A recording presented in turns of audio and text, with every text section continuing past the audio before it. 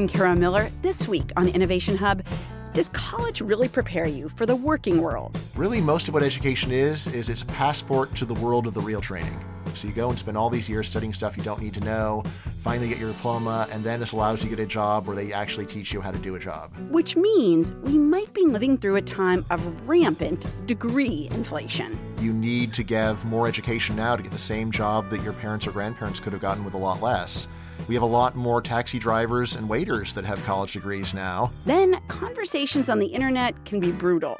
And one website had a huge hand in shaping those conversations. In this age of what is free speech, what is hateful, when Reddit was started, they basically had a simple idea like, we don't need editors in high towers to tell us what's good. People can determine that. That's all coming up next on Innovation Hub.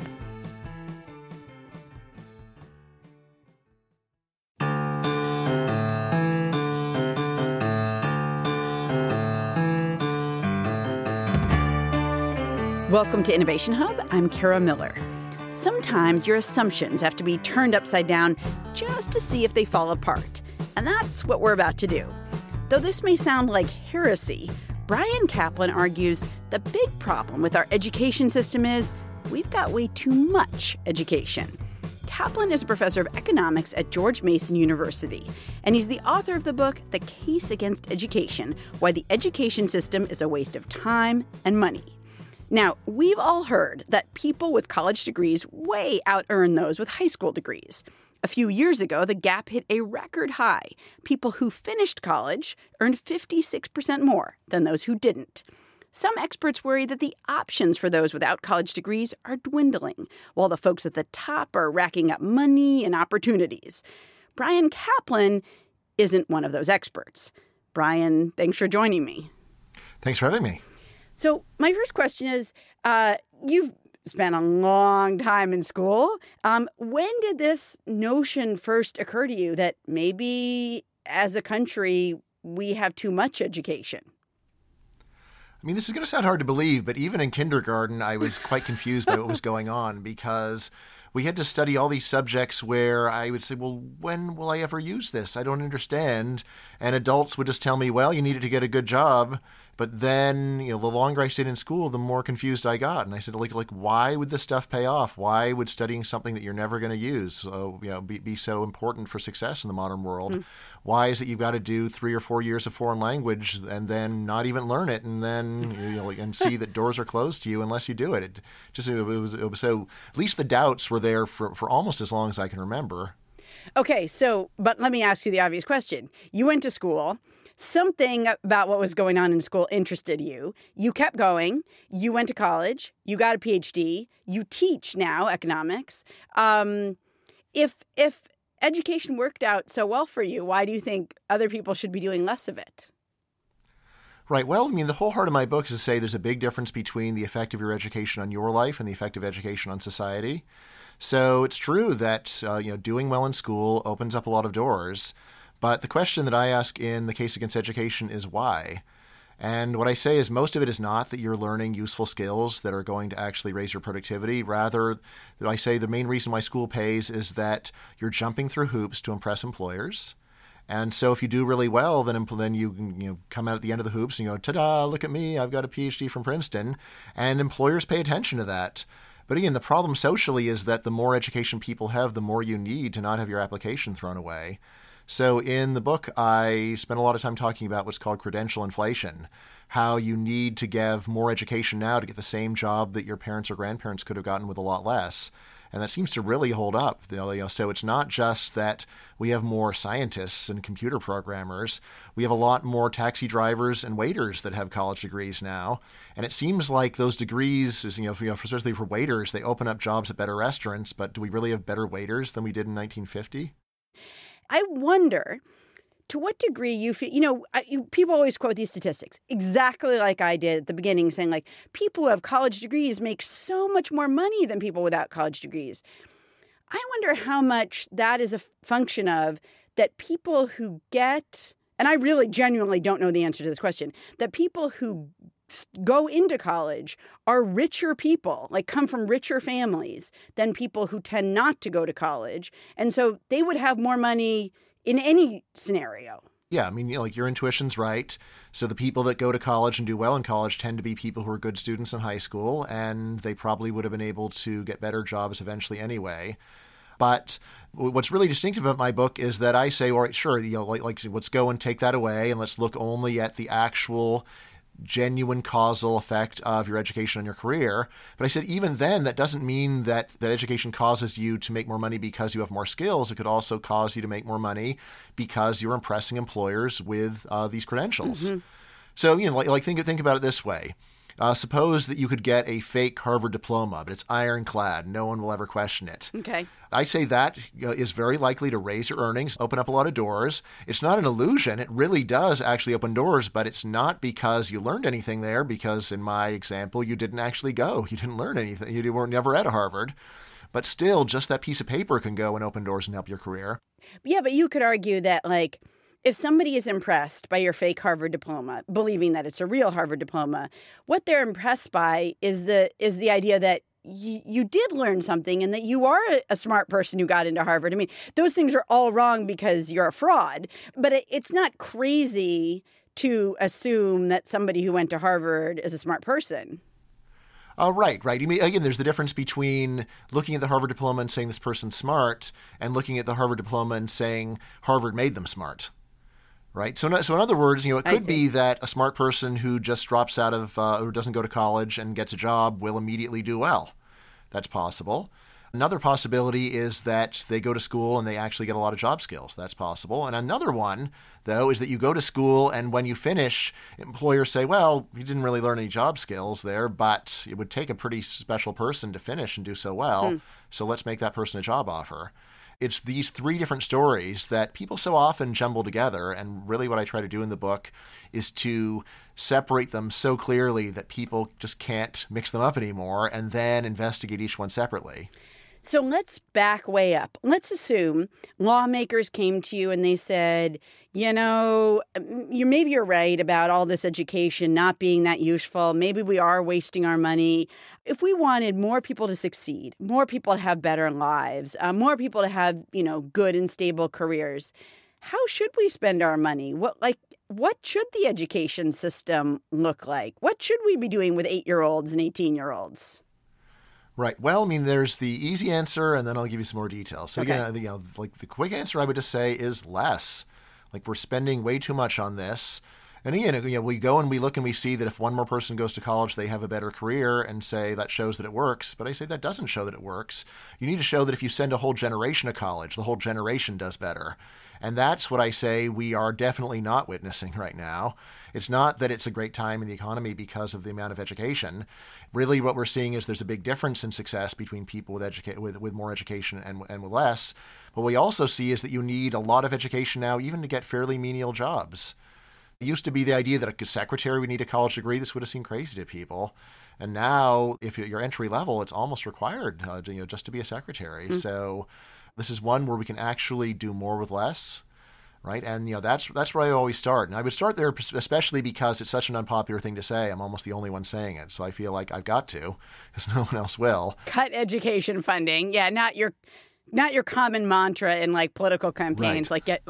Cut education. Yeah, just cut it and have people start life at an earlier age.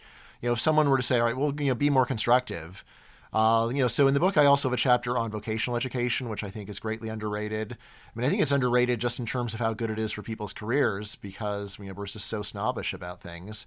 But I think more importantly, it's just underrated from a social point of view because the thing about vocational education is it really does build skills, right? You go to plumbing classes and you really learn how to be a plumber. And I say that's why it's better than, say, learning a foreign language that you're never going to use on a job.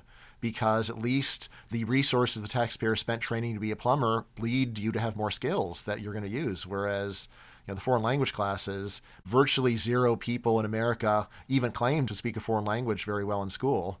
Mm-hmm. It really is just a sinkhole of resources in that case. So all right, two things there. One is, I guess you're saying, I would say to lawmakers, if they said, here's this pot of money that we currently spend on education, it sounds like you're saying, take a much bigger chunk of that pot of money and put it towards vocational education. So don't tell people just, go out on the street and see what you can do, but learn some real skills and maybe take fewer history and French classes. Right. Yeah. So that's right. And then something that I think there's a lot more people interested in, but I'll say it too, is just the basic reading, writing, and math skills of Americans are shockingly low when you look at the numbers. And it seems very likely that if you just spent more time teaching that stuff to people who haven't mastered it yet, that would be a big payoff for society. Right. So, my sons are studying Spanish right now, but when I talk to them about how poor the reading and writing skills of the average American are, they're like, well, why are people learning a second language when they can't do their first? And I'm like, yeah, from the mouths of babes, you've got that right. Yeah. So, don't start trying to teach a second language until people can competently read and write. So, all right. So let me speak on behalf of foreign language teachers who I can just hear in their cars rising up and being concerned. For some languages, I can understand French, German. I mean, I love French personally, but I realize that it's not a lot of use to me as I'm going about my day. But Spanish, not only do tons of countries speak Spanish, and so you can imagine if you were in business and you were trading with different countries, that could be very helpful to learn Spanish. There's also tons of people in America who speak Spanish, and those are markets. If you again work for a business or you sell something or you're in journalism. The ability to speak Spanish, doctors, the ability to speak, or nurses, the ability to speak to patients in Spanish. It seems like certain languages, there's a ton of use for those things. So here's the key thing. You have to actually learn it. And we've got numbers on how successful American foreign language education is on actually causing foreign language fluency. And the answer is less than 1% of Americans even claim to have learned to speak any foreign language very well in school. And this is, of course, their own self-report. So people tend to overstate how good they actually are. And again, this is not because we spend 5 weeks on foreign language. It's standard in American high schools to require 2 or 3 years. State of California, where I grew up now, you need 3 years for any of the state colleges.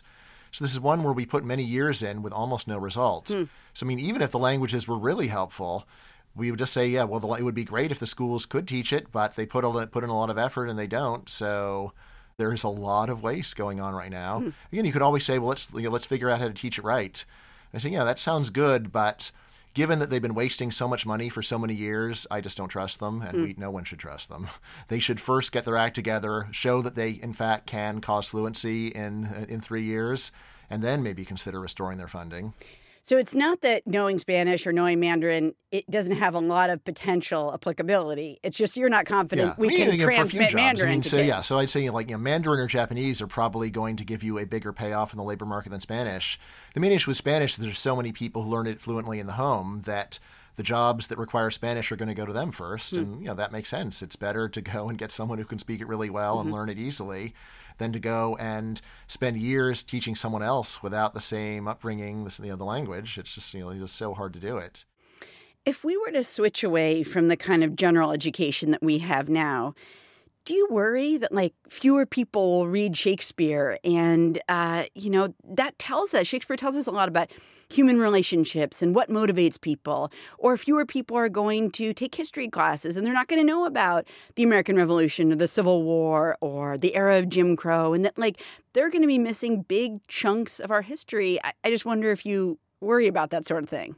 Well, in a sense I do, because I think it would be better if people actually knew this stuff. However, right now people spend many years allegedly studying this stuff, and yet when you test adults, they know next to nothing. So if you just go and ask Americans, what century was the Civil War fought in, probably under half of Americans can even tell you the century of the Civil War. When you go and just look at how little American adults know, it is puzzling, I'll admit. And then, there's a few possibilities. One is that they never learned it. Possible. Another one is that they just forgot it after the test, which I think is another thing that's going on. So it may very well be that on the day of the final exam, people knew a good amount about the Civil War, but they don't retain it. Right. And again, this is one of the best established facts in psychology. People forget what they do not practice, and they forget it at a high rate. Any adult listening to this, if you really just think about your own educational experience, how much of what you've studied do you still remember? It's just so low. So again, when people say, aren't you worried about living in an historically illiterate society? So yeah, I'm in one. So yeah, I'm worried. But I'm not worried that my reforms are going to make things noticeably worse because we're near zero. We're going to take a quick break and come back and talk more with Bryan Caplan, a professor of economics at George Mason University. He's the author of The Case Against Education, Why the Education System is a Waste of Time and Money. And when we return, more about what a reimagined system might look like, what employers really want, and whether colleges are actually starting to lose their power in the marketplace. In the meantime, if you're nodding along like, finally, somebody is making sense, or if your head is exploding because how could not knowing American history be a step in the right direction, email us, innovationhub@wgbh.org. You can also tweet us. I'm at Kara E. Miller. The show is at iHub Radio. We want to know what you think and why you think it.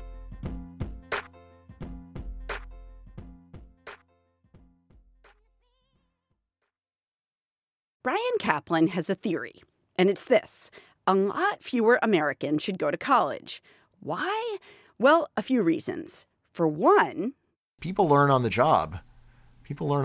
So really most of what education is it's a passport to the world of the real training. So you go and spend all these years studying stuff you don't need to know, finally get your diploma, and then this allows you to get a job where they actually teach you how to do a job. Another reason is that most of us don't remember what we learned in school, and most of that information hasn't been part of our jobs anyway. Caplan, a professor of economics at George Mason University, believes we're living in a time of rampant degree inflation, where employers want to see degrees just to see them, not because they necessarily prove anything. Even in a profession like software engineering, where you'd think, well, you could just put your skills on display, whether or not you've earned a diploma, that's not exactly how it works. It's just deviant to not go to college, and then firms are very reluctant to go and hire the self-taught programmers, at least for the good jobs. Caplan is the author of the book The Case Against Education, Why the Education System is a Waste of Time and Money.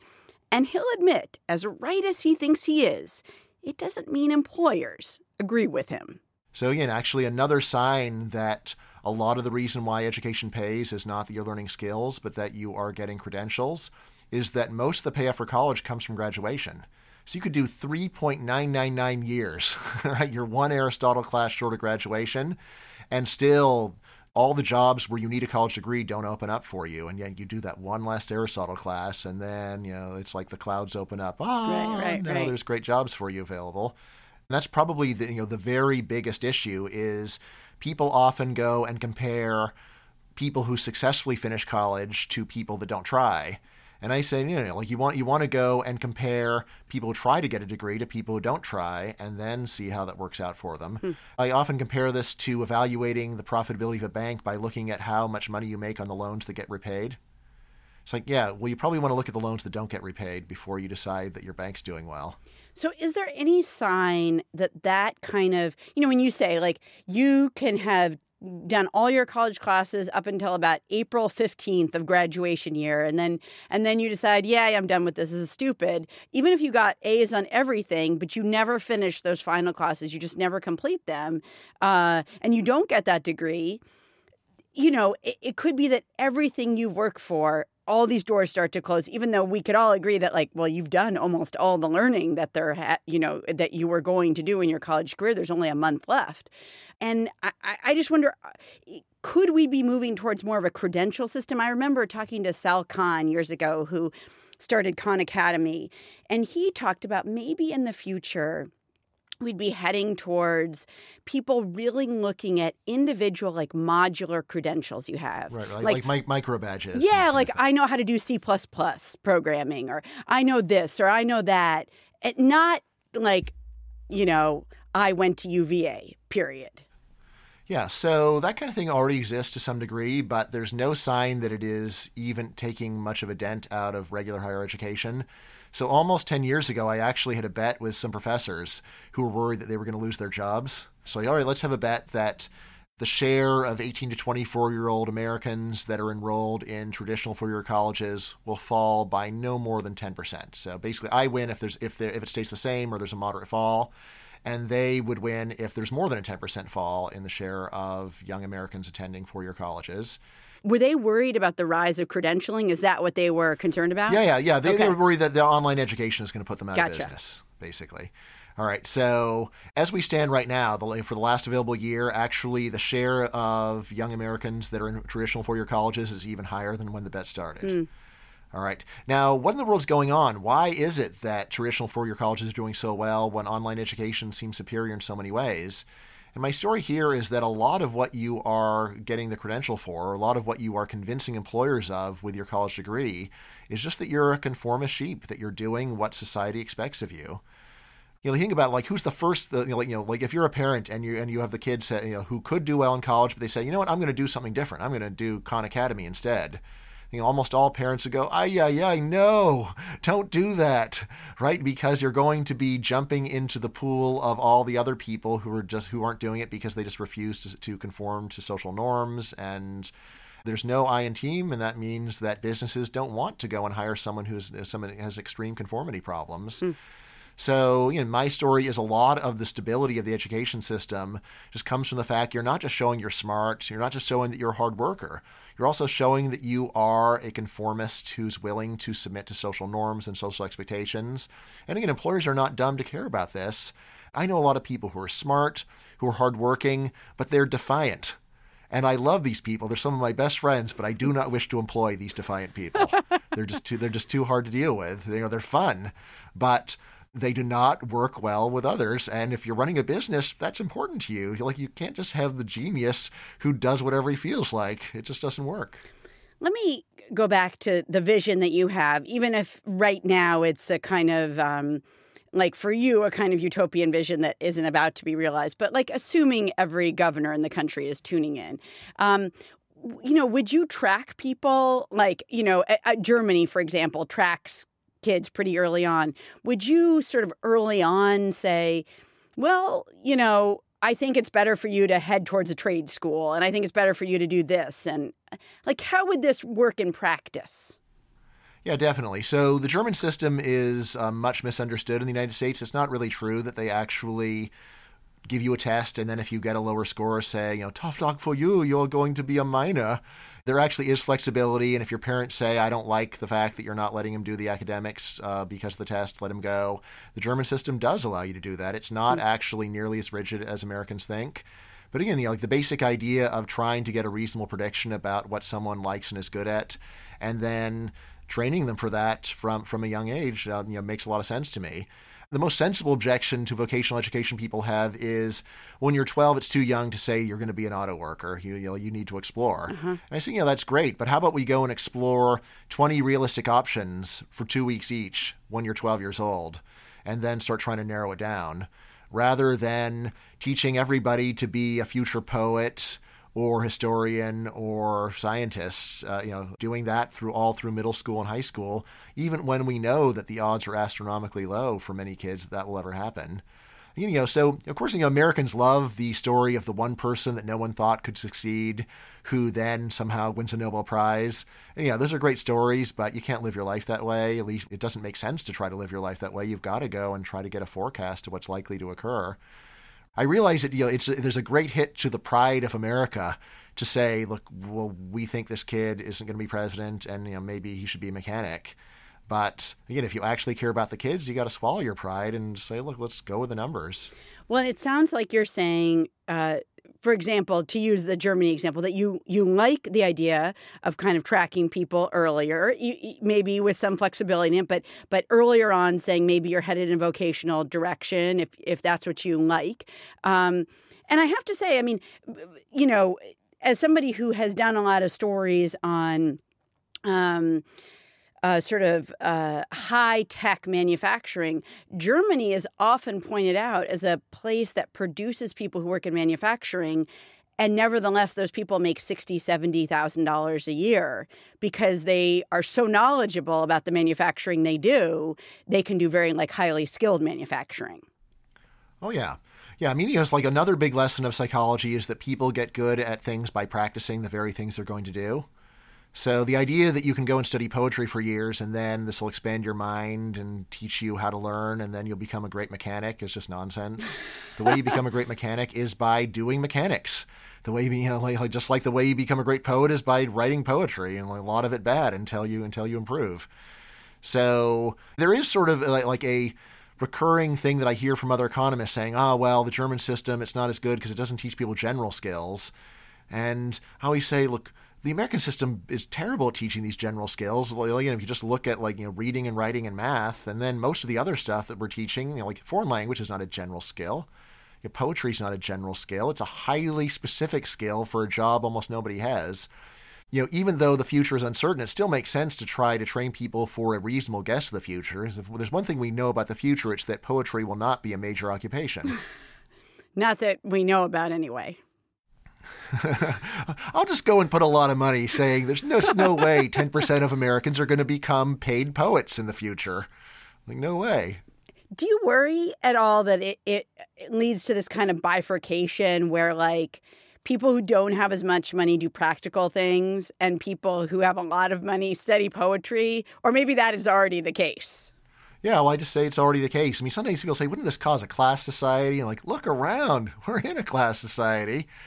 It's really a question of what is the most sensible way to go and spend taxpayer resources here. And then, of course, part of that is trying to figure out what could actually be practically done. So I'd say one thing that practically can be done is just reducing the number of kids who end up in jail.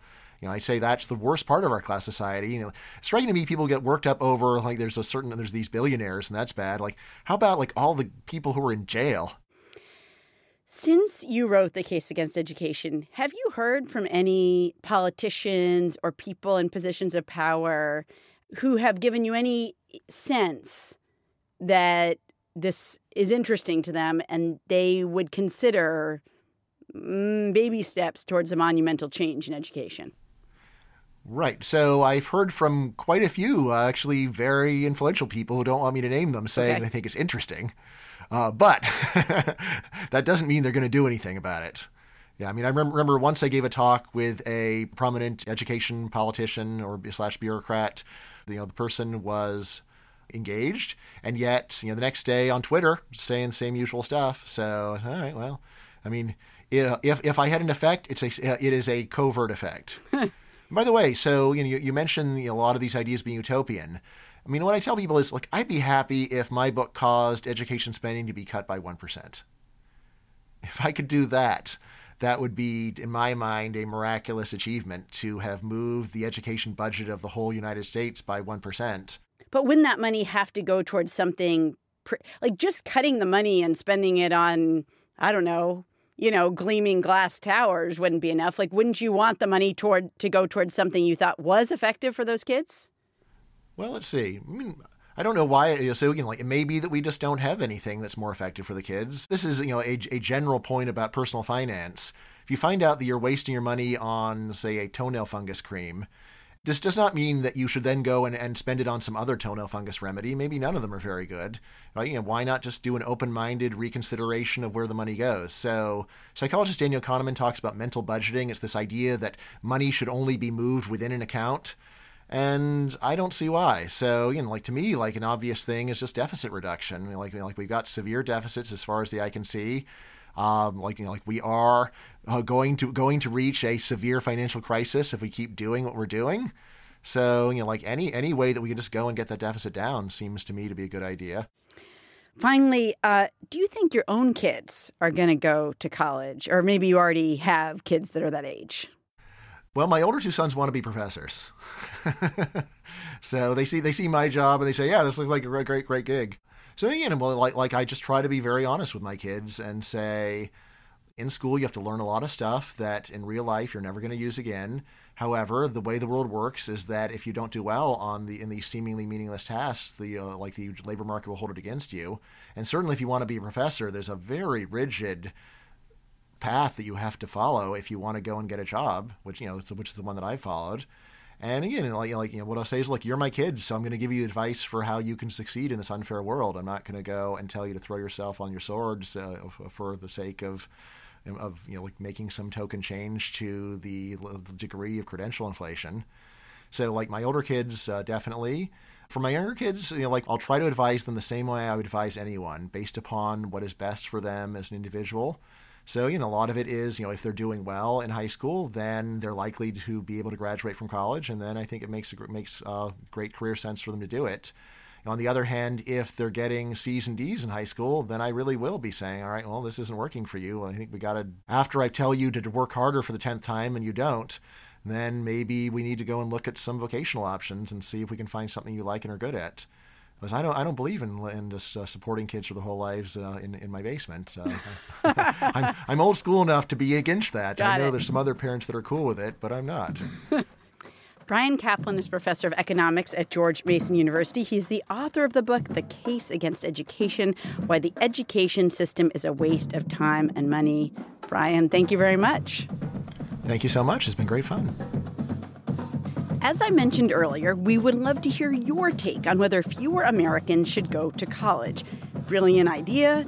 Dumbest thing you've ever heard? Let us know. You can email us, innovationhub@wgbh.org, or you can tweet at us. We're at iHubRadio. We'll also have more on our website about micro-credentialing, which some hope will be a way to cobble together an education more cheaply, quickly, and easily. That's at innovationhub.org.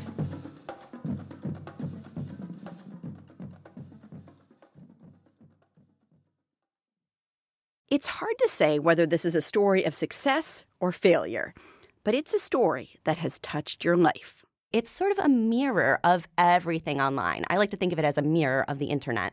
Christine Lagorio-Chafkin is a senior writer at the magazine Inc.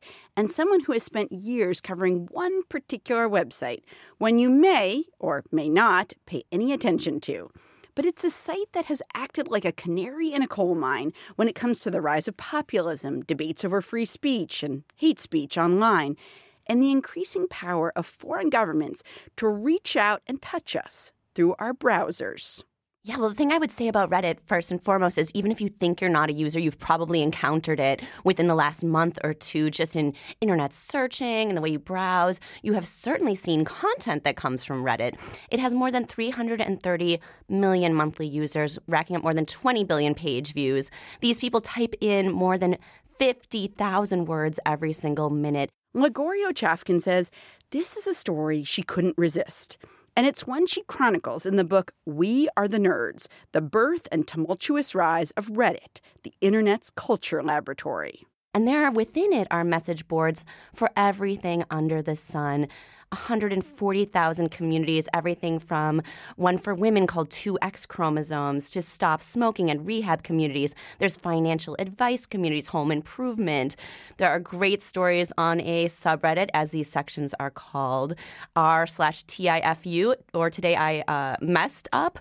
Great stories from individuals. And, there's also things like videos and images. Every meme on the mainstream internet probably was germinated within Reddit. And even during the presidential campaign last time, we saw Donald Trump sharing memes that first originated on Reddit.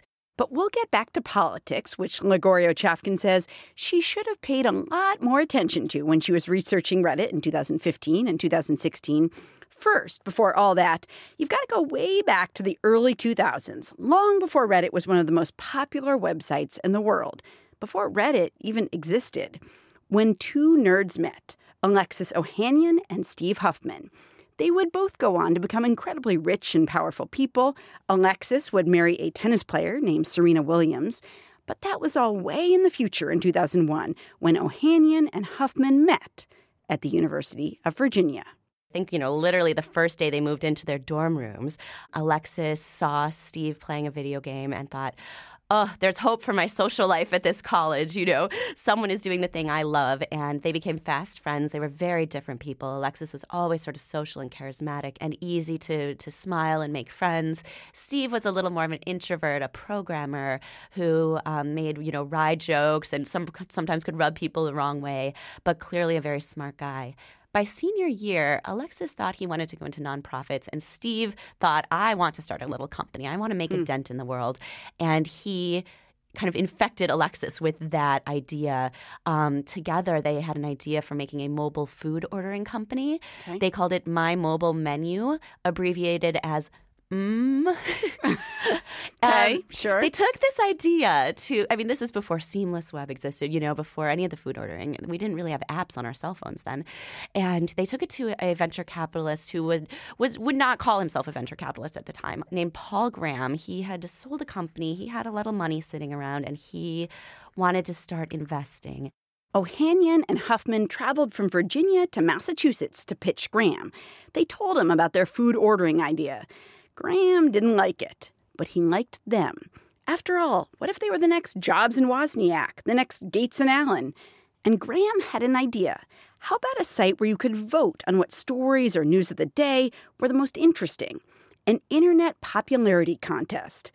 That, he thought, could change the game. And Paul saw this as a potential for being kind of the front page of the internet, a place where you could just navigate to in the morning and see all the internet's most glorious content of the day, whether it's a politics story or a science journal or someone's personal blog that's just super enlightening. And he said, why don't you guys try to build the front page of the internet? And they thought about it and they said, sure, we will do that. And they immediately started building Reddit. Do you feel like, we talked about Reddit being kind of, in some ways, this online popularity contest, a kind of very flat site where there's not a lot of hierarchy. Do you think that the people behind it, really their vision for the web was a kind of, if not anarchy, a kind of completely democratized situation in which, there just wasn't a hierarchy. People were kind of equal and whatever they wanted to say, they said. Yeah, absolutely. That's a very good way of putting it. It's often misunderstood in this age of what is free speech, what are we allowed to say online, what is hateful. But when Reddit was started, they basically had a simple idea, like, we don't need editors in high towers to tell us what's good. People can determine that. People are smart, people are empathetic, they can upvote what they want to. So it was the elimination of editors and the democratization of the flow of content.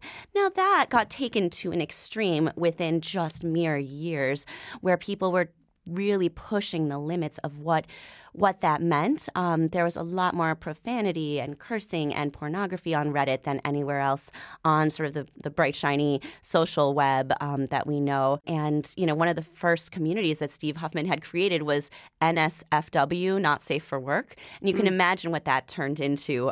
And that sort of content is still about 10% of what Reddit is today, by my estimation. When Reddit became this place where people could say anything, there were a lot of things that were really objectionable that people were saying and posting and, visuals. And how do you think that impacted the rest of the internet? And were other websites trying to model themselves after it? How did this one website, even if you don't go on it, how did it end up changing the ecosystem in which it lived? I think that, during that time, I'm not sure how influential those kind of portions of Reddit were. I would say during that time, the rest of the internet started to learn that Reddit was a place where memes and content and really highly shareable, popular stuff grew. We saw before the election of Donald Trump the rise of a massive community of Trump supporters on Reddit. At the date of the election, it was about 300,000 subscribers to a subreddit called r/TheDonald. I wrote about it on the day of the election for the New York Times. And, when I started the article, I didn't think the outcome was going to be what it was. But and I actually predicted that it would sort of, once President Trump was no longer the underdog, that his sort of underdog community would just kind of just flame out. It would just sort of disappear. But that's not true at all. It has continued to gain steam, and it is more than 500,000 subscribers now. Wow. And that community, when it began, it was a lot of the same kind of wall-building rhetoric, but that you hear from the president. But it was also Islamophobic and just racist, and these things were allowed. I mean, these things were explicitly allowed, and there's a lot of hate speech, and it was very much an overlap community to things that Reddit had already started to crack down on, such as r/Coontown, which was a horribly racist subreddit, and things some users crossed over to alt-right subreddits as well. You're listening to Innovation Hub. I'm Kara Miller. I'm talking with Christine Lagorio-Chafkin, a senior writer at Inc., author of the book We Are the Nerds, The Birth and Tumultuous Life of Reddit, the Internet's Culture Laboratory. So let's just talk for a second about the Trump support on Reddit. Let me ask you, when did you start to notice that, before the election, when did you start to notice that he had a big following on Reddit? And I wonder if you can contrast that with, I assume Hillary Clinton had a following on Reddit. Maybe that's wrong. But maybe can you contrast that, the two different followings? So Reddit had classically been known as more of a kind of grassroots sort of political effort, a place to, I would say the biggest campaigns on Reddit had been Bernie was huge, and Barack Obama had a great support on Reddit early on. He did an AMA while campaigning also, and AMA is Ask Me Anything. It is Reddit's kind of brightest and shiniest product. It is what celebrities go on Reddit to do. It is what authors go on to publicize their books. Anyone can ask them a question under sort of an official username, and they answer. I would say it's more like a counterintuitive or underdog candidate has always had a little bit more of a following on Reddit. So to see a Trump support page grow very early in his campaign, I don't actually recall when I encountered it because I have gone back and researched simply every iteration of it and all of its growth. And in the book, there's a very detailed account of how it gained its following and which communities latched onto it and how it became this conglomeration of different groups, including former Bernie Sanders supporters, including folks who had subscribed to formerly racist subreddits. And it was a fascinating growth story that one of the Reddit employees who ran Reddit's community team referred to as admirable and balletic at one point because its moderators were so highly coordinated. So while, Reddit's leadership does not love the politics of r/the Donald, it has watched it grow and kept it kind of within the site's rules most of the time, or at least, it thinks that this community is walking the right line. And, Steve Huffman, now back at Reddit as the CEO, has said, well, one of the things the First Amendment is there to protect is political speech. That is the thing it was designed to protect. And we don't see a reason to cut off this community. I mean, this is a place where political speech is thriving. Now, it's a difficult place to police, of course, in this era where political speech and hate speech can literally be synonymous. So, you said there were 300,000 people supporting Donald Trump before the election. And this just kind of gets to the question of the impact of Reddit outside of its own website. That's a lot of people, but this is a country of more than 300 million people, so it's not that many people. Right. And you see communities on Facebook that are larger, too. Right. So what do you feel like that community impacted the actual election itself, which clearly did indeed, when you elect a president, of course, that changes the country. I spoke with Steve Huffman, who had returned recently as CEO of Reddit 2 weeks after the election, I think maybe 10 days after. And it was just a really remarkable conversation. I said, did you see it coming? And he said, I should have seen it coming because he had been closely watching this community. And he said he was not surprised anymore. And I thought that was remarkable. I said, do you think it had an effect on the election? And he said, I think we are at a place where we don't have no effect. So, I mean, you didn't want to take too much responsibility for shaping the country. Right. I do think he feels there is an influence there. He sees the spread of this content all over the internet, but conspiracy theories like Pizzagate, Reddit was a really big hub of that. And I should say Pizzagate was like this conspiracy theory that some Democrats were running a child sex ring out of a DC pizza parlor. Yeah. And Reddit did cut it off, I think, right before the actual violence occurred there. But those things were all sort of related to these Trump communities, and that's what's kind of disconcerting. Let me ask you a broader question about the tech world. People who aren't in it might think a lot about the kind of moral quandaries surrounding tech, whether it's privacy or the influence of foreign actors or hate speech. But do you think for the people who are in the tech world, the bottom line at the end of the day is like the bottom line, and that what really matters is if you can make money, that's what it's all about? Oof. Well, I actually, being a tech reporter, I've reported for Inc. for nearly a decade now, and has certainly looked at the intersection of culture and technology before that. I report on Facebook and Twitter as well, and Pinterest and Instagram, and wow, compared to some of those companies, I don't think that Steve Huffman and Alexis Ohanian sort of fit that model. They haven't brought the company public yet. They do not have outsized salaries. They lead, well, Alexis does not lead a normal life anymore, but that is due to separate circumstances. That's due to the fact that he married Serena Williams. He lives in Florida with her and their daughter, and travels the globe also with her. So that is a separate story. Alexis has also left Reddit. That happened after I finished writing the book, but around the turn of last year, he left Reddit. He's still on the board, but he doesn't have a day-to-day involvement in it. Now, Steve Huffman, I think, is a very interesting contrast to someone like Jack Dorsey or someone like Mark Zuckerberg. I would Jack love Dorsey, to see I should Steve say, is the CEO yes, of Twitter. Of Twitter. Mm-hmm. You all know who Mark Zuckerberg is. Yes, and he has testified before Congress multiple times. I would love to see Steve up there talking about how to regulate content online and what Congress should be doing right now in terms of regulating this stuff, whether it is Russian influence on these sites, whether it is hate speech, or whether it is simply, hey, what can they do regarding the flow of money online? Really, do you think he has? We've obviously seen Mark Zuckerberg, Sheryl Sandberg from Facebook come up there a lot. So much attention has been put on Facebook, partially because of the question of how much Russian influence there was in the 2016 campaign. Do you sometimes feel like Reddit was like a toe in the water before some of these sort of bigger players came under scrutiny? Like it was the canary in the coal mine or whatever. Yeah. Yes. It wasn't just a toe in the water. It was the going through the exact same stuff and earlier.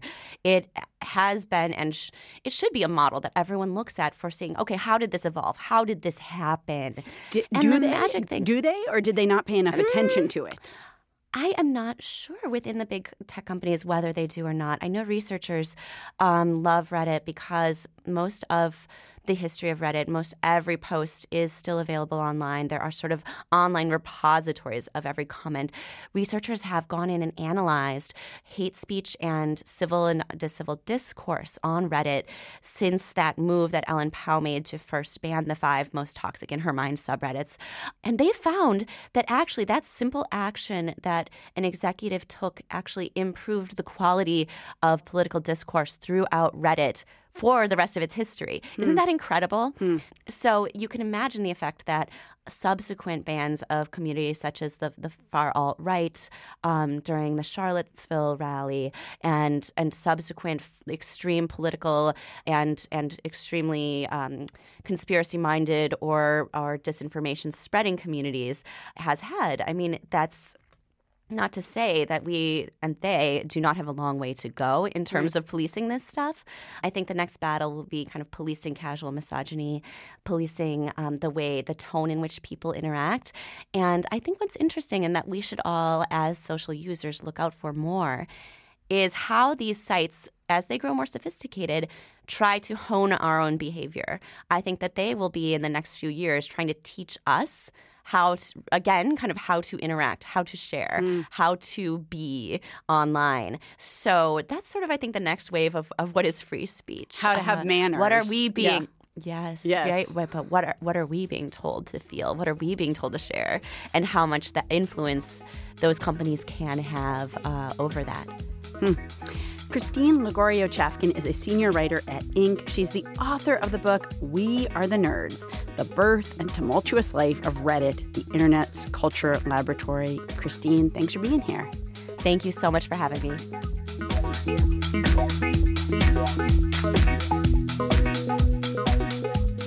You can continue the conversation about online communication at our website. We've got more about the quick rise and fall of former Reddit CEO Ellen Pao, who you heard mentioned near the end of our conversation.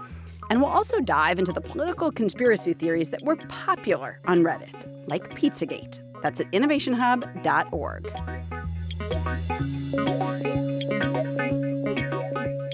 Thanks to the people who helped put together this show. Senior producer Elizabeth Ross, producer Mark Solinger, associate producer Mark Filipino, and engineer Doug Sugarts.